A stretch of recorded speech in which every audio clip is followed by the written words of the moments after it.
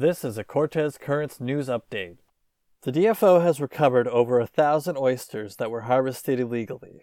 On October 29th, based on information received from the public on Cortes Island, the Department of Fisheries and Oceans, also known as Fisheries and Oceans Canada, or DFO, stopped and inspected 2 vehicles as they disembarked from the BC Ferry in Campbell River.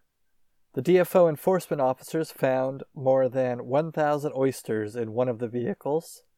The person in possession of the oysters had a recreational fishing license, which limits oyster possession to 24 per person. The daily harvest limit is 12. That person was fined the maximum for such an infraction, $1,200. The other driver who was investigated admitted to having been part of the harvest, despite not having any oysters in his possession. And since he didn't have a recreational fishing license, he was fined for fishing without a license, which carries a fine of $100. Fishery Officer Greg Askey was contacted by Cortes Currents. He said that had this been an illegal commercial harvest, the fines would have been much more.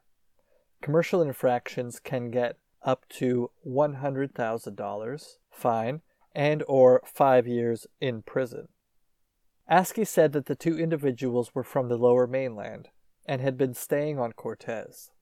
According to Askey, enforcement actions in an area can lead to increased observation of that area and, consequently, more enforcement. He reminds shellfish harvesters to get a license and know the limits.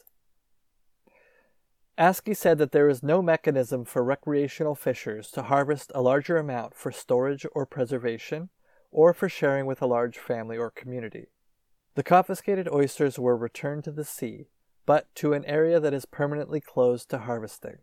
Because the DFO doesn't know how the oysters were treated, they can't go back to places where people may harvest them again, and potentially get ill. Conveniently, all the shoreline around Campbell River is permanently closed due to contamination concerns.